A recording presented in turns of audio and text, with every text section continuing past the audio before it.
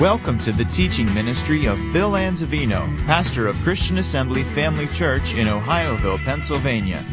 We pray you are challenged in your walk with the Lord through the following teaching. For more information about Christian Assembly Family Church or to subscribe to our free podcasts, please visit us on the web at cafamily.net.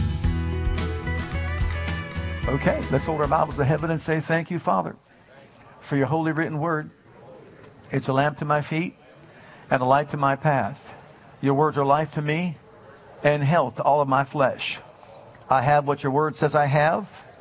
I am what your word says I am. I can do what your word says I can do. Holy Spirit, anoint my ears to hear, my heart to receive, my mind to be open to the knowledge of the truth that makes me free. Quicken me according to the word. Change me from glory to glory. And I boldly say, I will never, ever be the same again. In Jesus' name, amen. You believe that? You mean that? Have you come to be changed and challenged this morning? Amen. We should all come to be challenged and changed this morning from glory to glory. We've been talking about, this may be the last time I present this right now. We're talking about, as you have spoken, and this is lesson number 4. So I wasn't going to, but I was impressed to continue doing so. So we're going to continue along that line. It is extremely important to understand this truth. And have you learned over the years that the more you learn, the more you realize you don't know about the things of God? And that even though you've heard it, faith doesn't come by having heard something, but it comes by hearing it over and over and over again.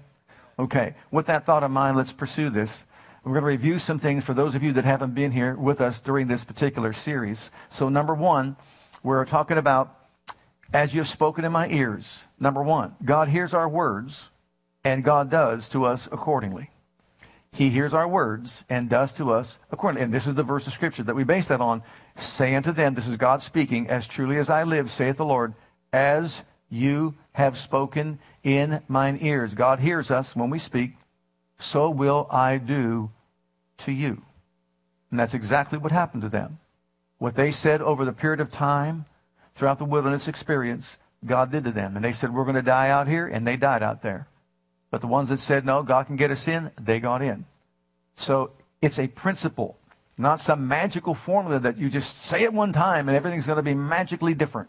It doesn't work that way. It's a principle. You get it in your heart, you get it in your mouth. Number 2. Secondly, God cheers when we speak right things. Imagine that. My son, if your heart is wise, my heart shall rejoice, even mine. Yea, my reins shall rejoice. Another translation says, my reins shall cheer when your lips speak right things. Can you imagine God being your cheerleader? You speaking right things, and he cheers because you're finally saying the right things. Number 3, we will be held responsible for our words. Now, this one is hard to swallow. But look at Matthew's Gospel, chapter 12, verses 36 and 37. But I say unto you that every idle word that men shall speak, they shall give an account thereof in the day of judgment. For by your words you'll be justified, and by your words you'll be condemned. Now, that's a hard one to swallow, wouldn't you say? The words that we speak are very important, and that's Jesus who said that. So on the day of judgment, we're going to give an account of the words that we speak. I'd rather get him under the blood right now before we leave to go be with him in glory. What about you? Okay, that's number 3. Number 4, the tongue, or tongue control, is a mark of spiritual maturity. And we saw that in James chapter 3, verse 2. For in many things we offend all. If any man offend not in word, the same is a perfect. The word perfect actually means mature. So spiritual maturity, a mature man, is recognized by one who controls his tongue and able also to bridle his whole body. And so what he's talking about here is that it takes a person to be spiritually mature to watch his words and speak right things. And in doing so, he can order the steps of his life, or direction that he needs, the guidance that he needs will come or manifest. And James went on to talk about your tongue may be a small thing, but it can direct the course of your life. Just like the rudder on a ship, or just like the bridle in the horse's mouth. So it's important that we recognize that the Word of God teaches us the importance and value of speaking right things and speaking right words. All right, number 5. Our words affect our emotional and physical health. Pleasant words are as a honeycomb, sweet to the soul, your emotions, and health to the bones. Sweet to the soul and health to the bones. Remember that saying when you were growing up, sticks and stones may break my bones? But names, I'm going to change it, can very much hurt you. It's not true, is it? Words, names that you speak, derogatory statements that you make toward people can be very damaging, very hurtful, no matter who a person is. So they can. So it's important for us to realize that emotional hurts can come when we speak things that we shouldn't be speaking into people's lives. And what about your physical health? Pleasant words are honeycomb, sweet to the soul, health to the bones. Health to the bones, praise God, is basically talking about an immune system that is impacted or affected by the words that we speak. Next, our words can hurt or heal relationships. There is that speaks like the piercings of a sword. Have you ever been cut through with someone's words piercing you? But the tongue of the wise is what? Health. In other words, it can heal relationships. So the words that we speak can either destroy, poison relationships or cut relationships apart, or they can produce health to a relationship, create healthy relationships, whether it's in business or in marriage or whatever, even with our children. Next, number 7. Our words can enslave us or liberate us. You see that word "no" up there? Let me get back to it in a moment. You're snared. How? Taken enslaved or captive. How? By the words of your mouth. You're taken with the words of your mouth. So thou art snared or taken captive by the words that we speak. Do you remember when that person, and whoever that person may be, I don't know, but asked you to sign or co-sign for a loan? Anybody remember that? And something in your gut said, don't do it. No, don't do it. No would have been very liberating. But yes was very enslaving. And then you regret doing it. If you've ever been burnt, then you regret doing it. And maybe you've been down that road, maybe not. I pray that you haven't. But for those of you that have, no would have been very liberating, wouldn't it? But when you said yes, you were enslaved by your words, and now you may have been found to be the one to pay back the debt that you didn't borrow for yourself, but you co-signed for somebody else. And many other ways. But we're talking about our words can enslave us. The words that we speak, the decisions that we make expressed through word form can enslave us or liberate us. And no is a very liberating word sometimes. Amen. Next, number 8. We need God's help in taming the tongue. And this last week is when all the lights went out, when we lost everything. Remember that last week? And things shut down and all that. So here's the verse. The verse is, Lord, I cry unto thee. Make haste unto me. Give ear to my voice when I cry unto thee. Let my prayer be set forth as incense before thee, and the lifting of my hands as the evening sacrifice.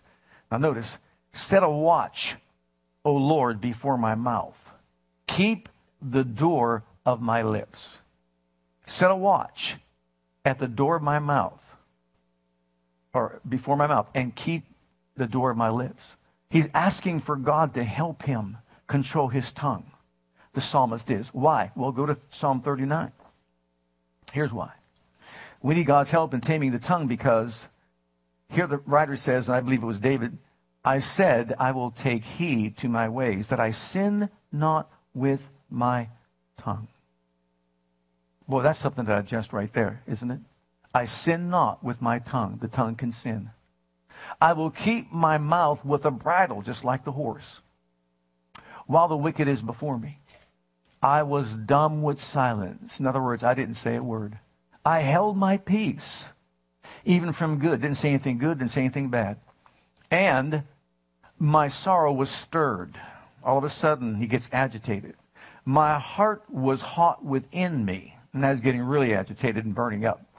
While I was musing, meditating, and thinking about what they were talking about, the fire burned.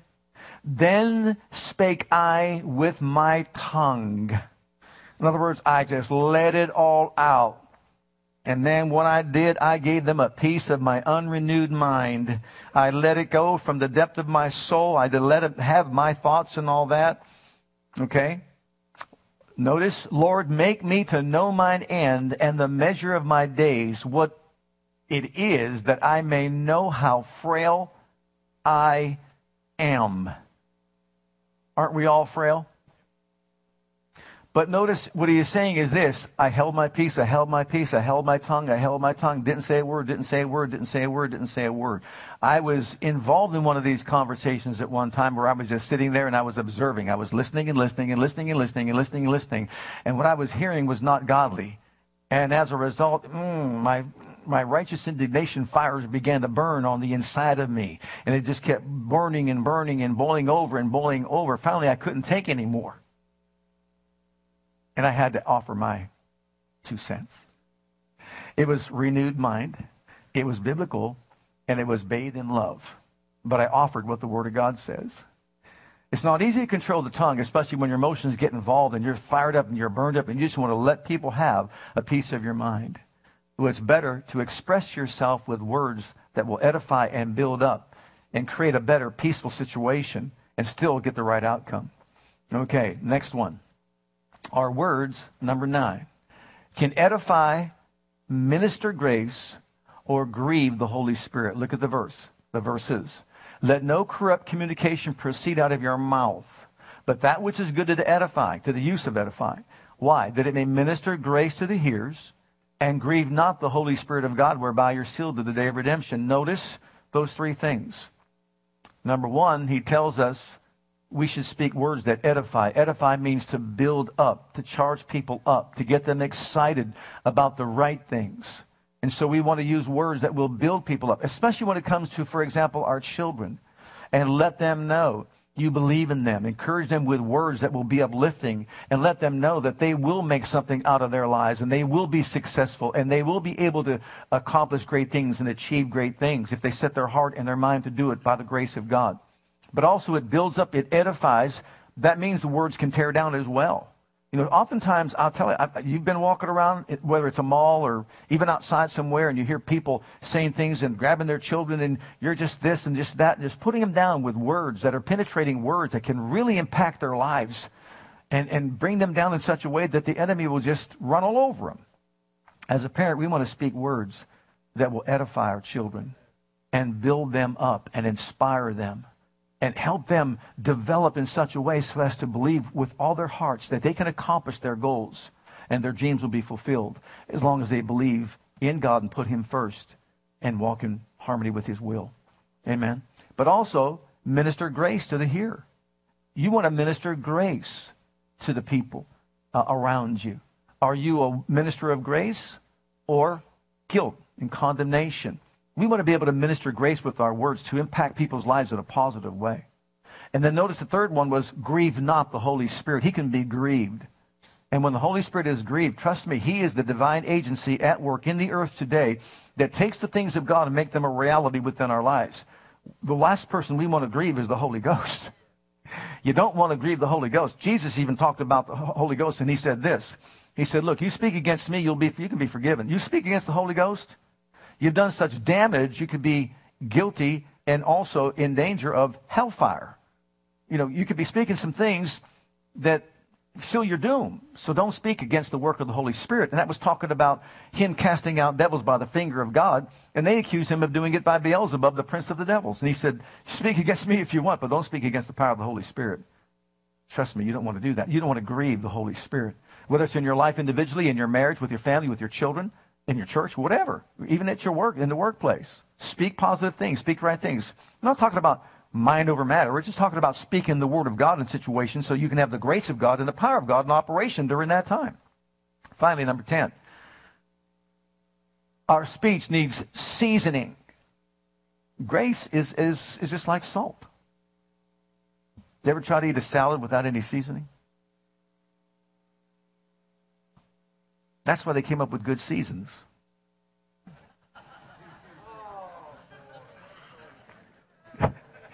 Let's read the scripture.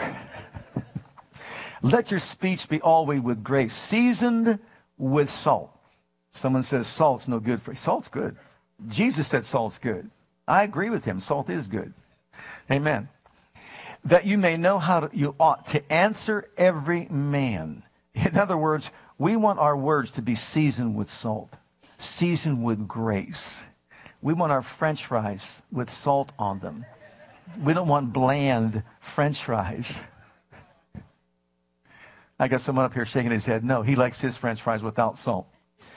But I'm going to instruct him in the way of the Lord and let him know that salt is good. And if the salt has lost its savor, then it's no good. But anyhow, how many of you like the bland salad, or would you rather have a little bit of seasoning? I would say most would agree that you want some good seasoning on your salad. It gives it flavor, doesn't it? It makes it more appealing, doesn't it? So in other words, our words need to be seasoned with what? Salt. Really with grace. Grace is like seasoning with salt. Your language, your speech and all that. We want to speak grace. Speak grace. Remember in the book of Zechariah where it talks about it's not by power, not by might, but by my Spirit, saith the Lord. Right? He said, look, that mountain's going to come down, but it's not going to come down because of military strength, military power, political powers, or inhuman intelligence. But speak grace to it. Speak grace to it. Speak grace to it, and that mountain will come down. It'll get out of your way. Amen. Grace is the operational power of God. We speak the operational power of God, and mountains will be removed. Now, as we continue our study, Genesis chapter 3 and verse 1. And this has just really been on my heart to bring out. Now the serpent was more subtle than any beast of the field which the Lord God had made. And he said unto the woman, Yea, hath God said. Notice those three words, hath God said, Ye shall not eat of every tree of the garden. And you know the dialogue from there. But we'll just throw this out to you. Satan in the very beginning, to get man to fall, what did he do? Took the word of God, God hath said, and injected a thought into the mind of the woman and turned the words around and said, hath God said. Notice this. There's three things we could call enemies that we face in this life. The devil, the world, and the flesh. And here's what's happened. He took her attention away from God hath said and got her to focus on who's he? The devil. Okay. The world. See that tree over there? That represents the world of darkness. The world of the knowledge of good and evil. Look at that. It's appealing to you. Then the flesh. It's appealing to you. Look at the fruit on that tree. Oh my goodness, it's wonderful fruit. Death and life are in the power of the tongue. And they that love it shall eat the fruit thereof, right? So what does the devil, the world, and the flesh do? Take every God hath said, turn it around to say, did God really say that? Does God really mean that? Her attention was then toward the tree, and she saw the tree, and she started to reason. Oh, it does look pretty good. She's buying the lie of the devil. She heard that. The tree does look good. The world looks good. Young people, I'll tell you what, you're going off into college and that sort of thing. You're going to have some professors out there telling you that you're really foolish for living a life of consecration to God. And that you might as well just eat, drink, and be merry because there's really not a heaven to gain or a hell to shun. Look at the things that are out there in the world that you're denying yourself of. I mean, you could be partying every night. You could be doing this. You could be doing that and all the other things that you want to do in life. You should want to be happy. And sometimes when I hear people say, what is happy? Define happy. I mean, I'm getting my own way. I'm catering to my own flesh. I'm excited about what I'm doing, even though it may be wrong. But in whose eyes is it wrong? God's changing his mind. As a matter of fact, I've heard people say recently, that book was written by man. You can't follow it. Whatever you want to do, whatever feels good to you, you just go ahead and out there and do it. Live the way you want to live. Let me tell you something. That starts with the devil. He'll make the world appealing to you. And trust me, your flesh will harmonize with it because we live in a fallen flesh that doesn't want to serve God. So now we got the devil, we got the world, and we got the flesh doing what? Trying to get us to start agreeing with it and start saying the things that are destructive to our lives. Oh yeah, that's how you're right. I think I'm going to start living like that. I'm going to start doing that. I'm going to listen to what he has to say. He's a professor. He's highly intelligent, et cetera, et cetera, et cetera, et cetera. Before you know it, you're agreeing with the enemy or agreeing with the devil, the world, and the flesh. Well, in John's Gospel, chapter 16, verse 33, from the Amplified version of the Bible, the classic version, okay, here's what Jesus said. Jesus told us, be aware, you're going to have some tribulation when you live in the world. I have told you these things so that in me you might have perfect peace and confidence. In the world you have tribulation and trials and distress and frustration. Look at those two statements. Would you rather be in him or in the world then?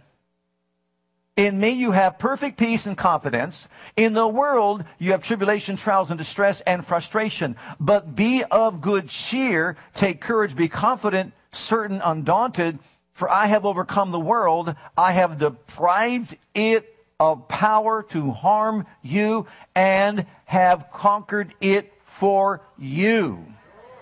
Boy, if we just took that one verse, if that doesn't get you to shout, go buy a new shouter. Or maybe yours is plugged up. In me, perfect peace.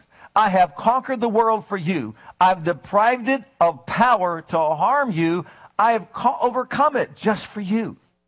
Now, when you read that, you think about that, and you kind of wonder at first, okay, I see, but really, what kind of counsel is that? You conquered the world, but how's that going to affect my life? In what way is that going to affect my life? Well, look at 1 John chapter 5 and verse 4. Whatsoever is born of God. Have you been born of God? Have you been born again, washed in the blood of the Lamb? And you understand that language, being born again, not religious, not going to church, not going through all these rituals, but you truly have one day got before God and said, Jesus, I accept you into my heart to be my Savior, to be my Lord. I will live for you and follow you all the days of my life. You've been born again, a new creation in Christ Jesus. You're now a child of God. Whosoever is born of God, have you been born of God? Overcometh the world. Now wait a minute, Jesus overcame the world. But whosoever is born of God overcomes the world. Why do we overcome the world? Because we've been born of God. Well then, because we've been born of God, we overcome the world. But how? This is the victory that overcometh the world, even our, what?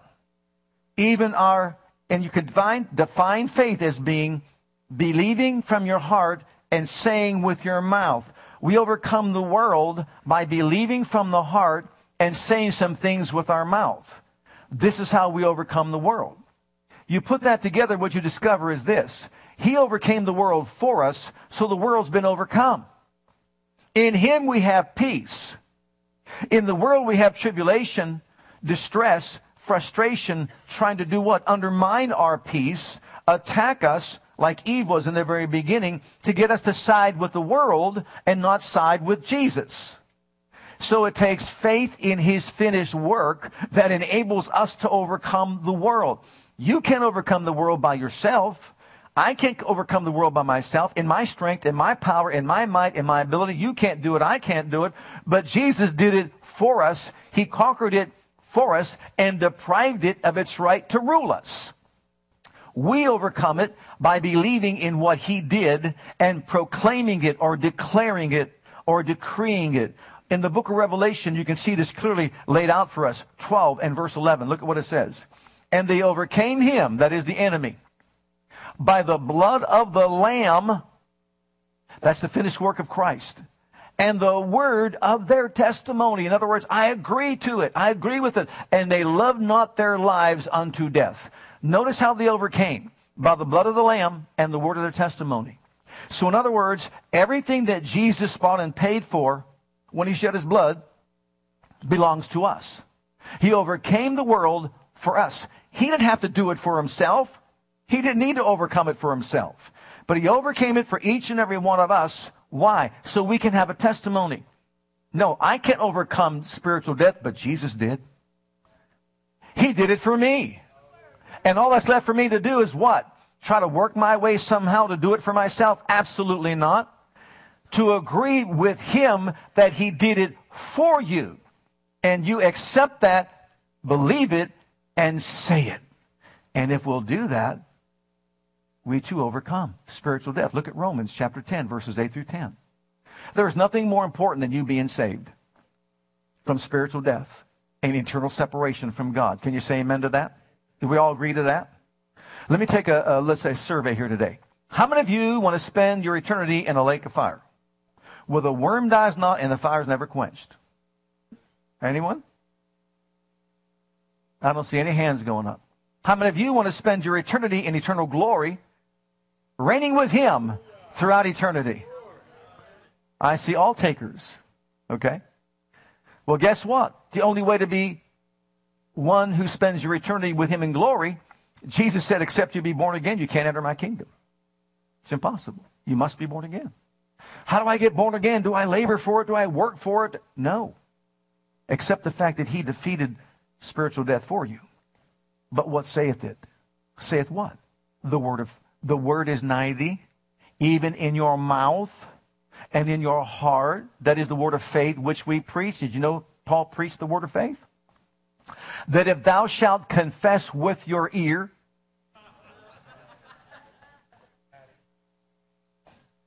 with your what? The Lord Jesus, and shalt believe in your what? Heart that God raised him from the dead, thou shalt be saved.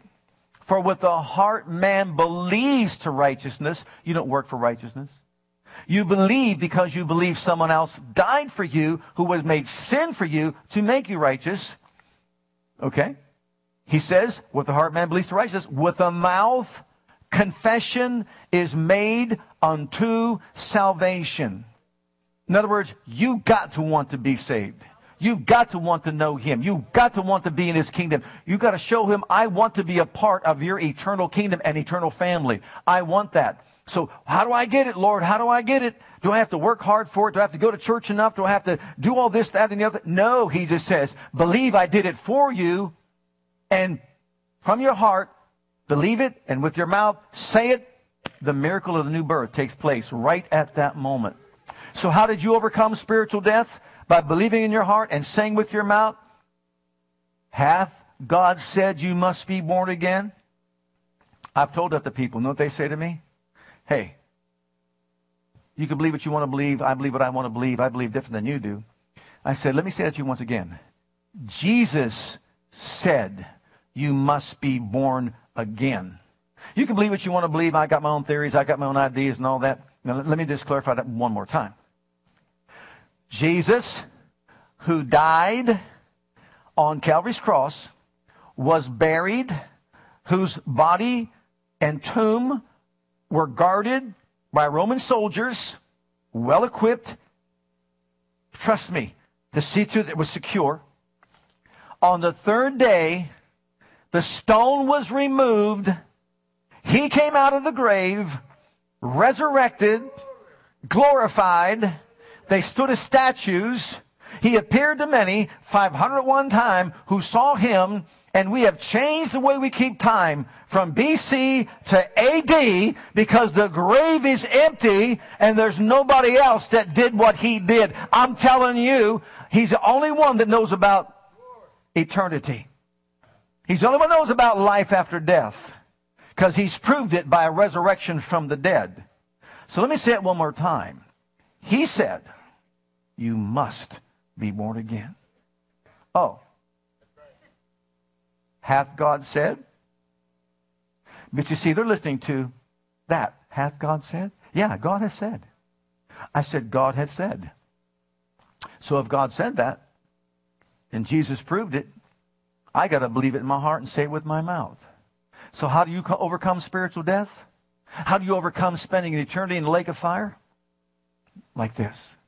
Jesus, I believe you died for my sins. I believe you were raised from the dead for me. I embrace that with all my heart. You are the only God-man, the one who came from heaven, born of a virgin. You're the one who walked on this earth like no man walked, did what no man did. You spoke and even the wind and the sea obeyed you. You spoke and even the dead came back to life. You cleansed the leper.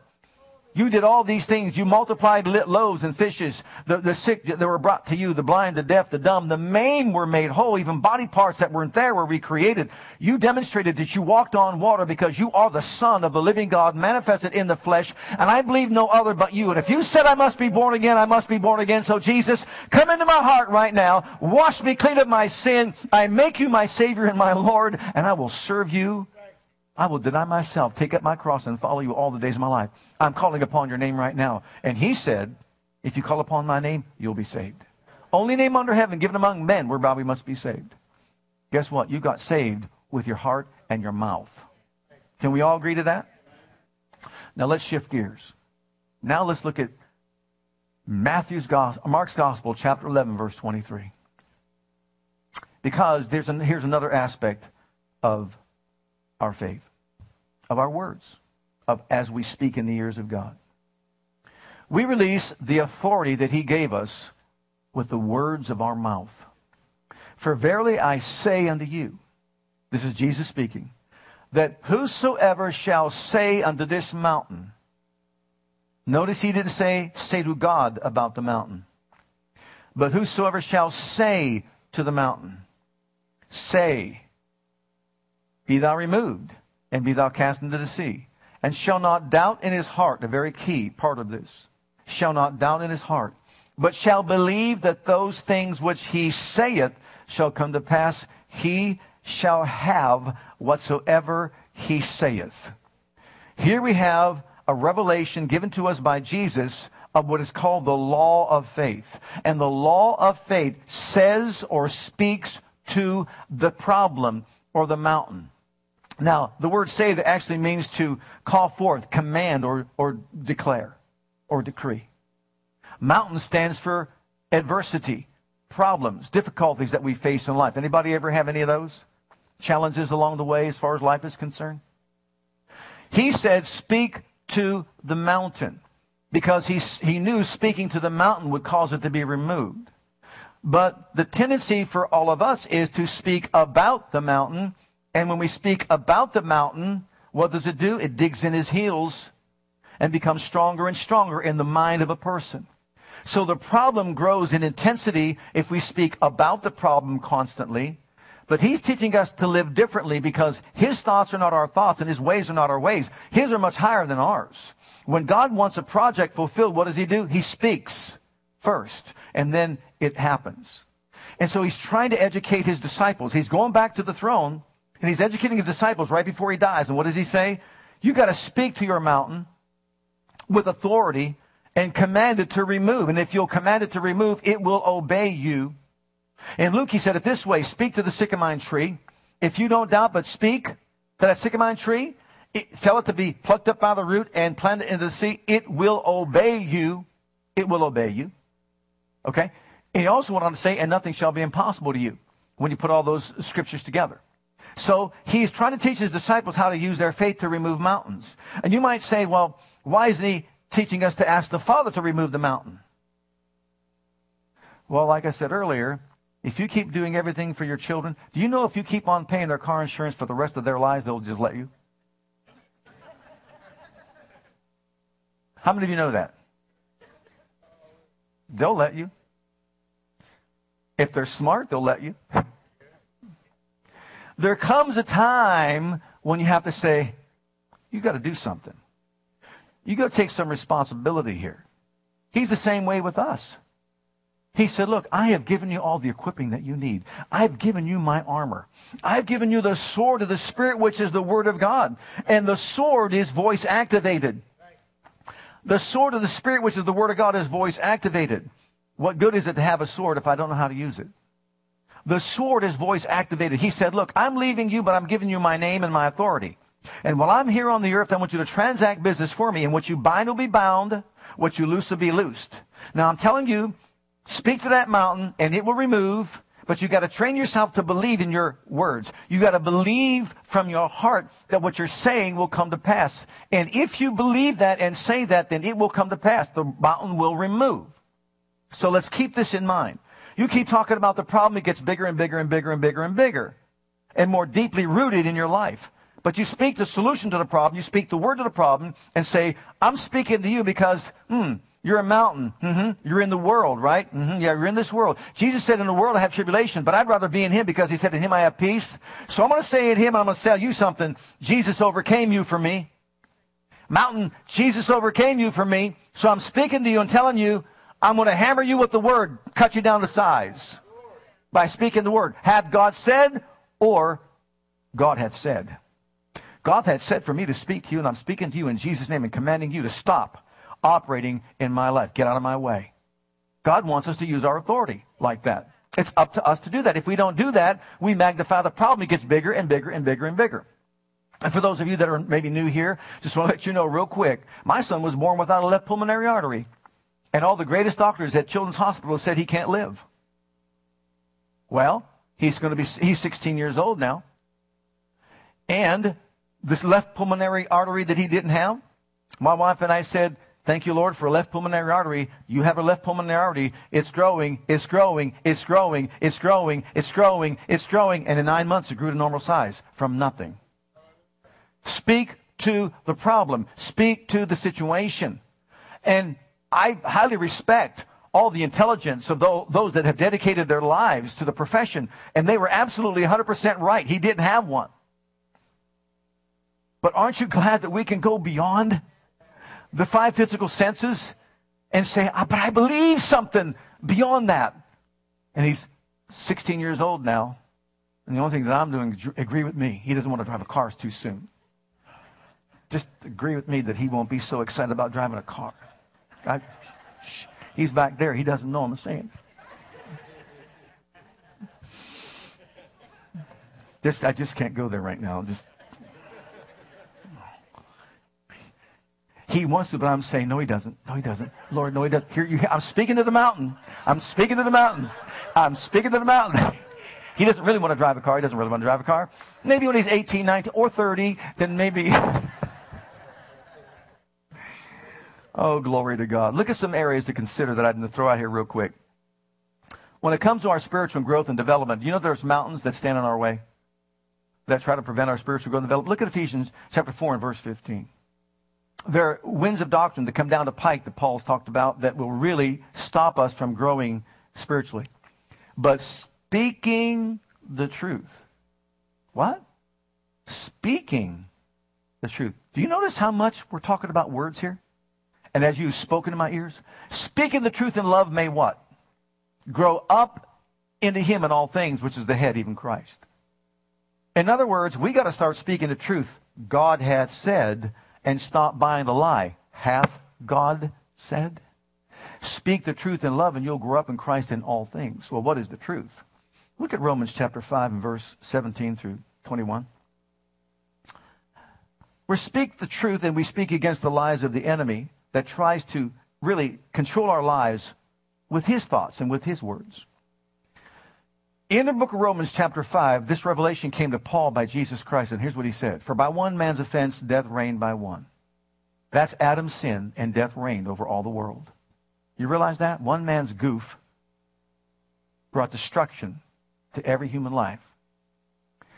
But notice the next 2 words. Say them with me. Much more. Much more. They which receive abundance of grace and the gift of righteousness shall reign in life by one. What's his name? Jesus Christ. Now notice the distinction here. Adam, by one man death reigned. Jesus, much more we reign in life by him. Therefore, as by the offense of one, Adam, judgment came upon all men to condemnation, even so by the righteousness of one, Jesus, the free gift has come upon all men in the justification of life. For as by one man's disobedience, Adam, many were made sinners, so by the obedience of one man, Jesus, shall many be made righteous. Moreover, the law entered that the offense might abound or be made known, but where sin abounded, grace did much more abound, that as sin hath reigned unto death, Adam, even so might grace reign through righteousness unto eternal life by Jesus Christ our Lord. In me you have peace, in the world you have tribulation. Notice he's making a distinction between the first Adam and the last Adam. So the first Adam brought death, and it reigned upon all human life. The second one, Jesus, the second Adam, he's called the last Adam, he brought grace and righteousness. In other words, he restored man's right relationship with God and gave him back authority. So we can either identify who we are in Adam, or we can identify with who we are in Christ. And I'm telling you, the devil, the world, and the flesh will always point us back to Adam. And every emotional thought that we have, you want to know why there's all this going on about whether a person's, their gender and all that sort of thing? It's all up here. It's all mental. It's all emotional. Because it's all demonic. People don't know who they are because they haven't been taught that, look, you were in Adam And in Adam, you're in a fallen state. But when you come over here and he plucks you out of being in Adam and the Holy Ghost puts you in Christ, you're a new creation and old things pass away and all things become brand new. The way for you and I to succeed in this life is to come out of Adam and get into the second or the last Adam, Jesus Christ. Because all things then pass away and all things become brand new. When it comes to your value or your worth, think about it. Are you worthy or worthless? Are you valuable or valueless? Well, listen, I've heard preachers stand behind pulpits and say, I'm just so unworthy to come before you. I want to say, pluck him out of Adam and get him into Jesus. Because when you were in Adam, you were Adam conscious and you were full of guilt and condemnation, inferiority and all that, and you were unworthy. But Jesus washed you in his precious blood. He put a new nature inside you. You became a son of the living God or a daughter of the Most High. He took you over here from that jurisdiction into the jurisdiction of the kingdom of God and made you the righteousness of God in Christ. He made you worthy to stand before the throne and say, Abba, Father. He made you valuable, amen, before the throne. And he gave you your value and your worth when he shed his blood. What did it cost for him to buy you back, to pay your ransom? Not silver, not gold. All the cattle, silver, gold, and 1,000 hills couldn't pay your ransom. All the money that the world has to offer couldn't buy your ransom. But the precious blood of Jesus Christ bought your ransom and paid for your freedom. And so a person that says, I'm unworthy, they're still being dominated by the voice of the devil who is saying, look at who you are in Adam, you old sinner. Maybe you're saved by grace, but you're just still a sinner. But you got the Holy Ghost saying, you were a sinner. You've been saved by grace. You're a saint. You're a child of the Most High God. You're a priest before God. You're an heir of God, a joint heir with Jesus Christ. You're made more than a conqueror through him that loves you. Oh, hallelujah. See, in me you'll have peace. In the world you have tribulation. But be of good cheer. I have overcome the world for you. Now, once again, we're not going to get through all this, but let me just throw them out real quick. What do we have here? It's our responsibility to declare who we are in Christ. Embrace it and start speaking it. When it comes to our marriage, speak what the Word of God says. When it comes to our children or emotional and physical health, speak what the Word of God says. And don't buy the lie of the enemy. Our finances, stop talking about how you can't pay your bills. Start speaking about what the Word says. Speak to the mountain of debt. I'm speaking to you. I'm talking to you. I'm commanding you to get out of my life, get out of my way, be reduced to nothing, because he's my financier. He provides all my need according to his riches and glory by Christ Jesus. When it comes to our relationships, blessed are the peacemakers. Be a peacemaker. Be someone that says, I'm going to speak against whatever it is that creates any problems in a relationship. But in our conclusion there, look at these things that I call mountains that we've got to speak against. Number one, we have to speak against envy. It destroys a relationship. Strife, division, unforgiveness, guilt, condemnation, weakness, anger, anxiety, sickness, doubt, poverty, fear. Every obstacle that must be removed in order to achieve our success, we've got to speak against it in the name of Jesus. You see, it's going to stay there. You're going to be an unforgiving person if you don't speak to it and uproot it from your heart and saying, get out of my life. Bitterness, get out of my life. Doubt, get out of my life. Fear, I'm speaking to you. God didn't give me the spirit of fear, but power, love, and of a sound mind. See, we don't see them as obstacles. And if we don't, what about this one? Anybody here ever deal with weakness? I feel so weak today. I'm sure at one time in your life you probably said something like that. What's the advice that comes from the Word of God? What's the counsel that we get from the Word of God? Let the weak say, wait a minute. Let them what? Let them run out and buy GNC, all the energy pills you can find. Let them go and get on this health kick and all that. No. Let the weak say, I am strong. Words have power. They contain life or death. So let the weak say, I'm strong. So if someone is bound by something, call yourself free. Stop saying, you're trying to get rid of the nicotine habit. Stop saying over and over again, I just can't break the habit. I just can't break the habit. I just can't break the habit. I just can't break the habit. I just can't. You keep saying that, it digs its heels in deeper and deeper and gets a stronger hold on you and in your mind and will get you to believe that you can't do it.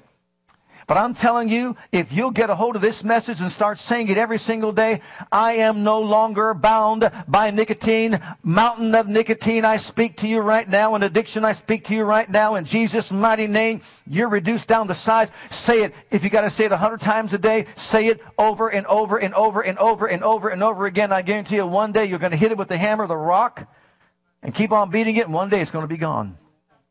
Why? Because you believed in your heart and said with your mouth what needed to be said. Doubt the same way. Unbelief the same way. Your body, James said, speak to it. Let's stand together before I keep preaching another message. Hi, Pastor Bill here. I want to thank you for joining us today. On behalf of my wife, Krista, and Christian Assembly Church, I want you to know that we're here to serve you and your family. Whether you have young children or kids in elementary school, if you're a teenager or a young adult, we have a passion to provide a safe and comfortable environment where you can grow in God and build a solid foundation of His love for you.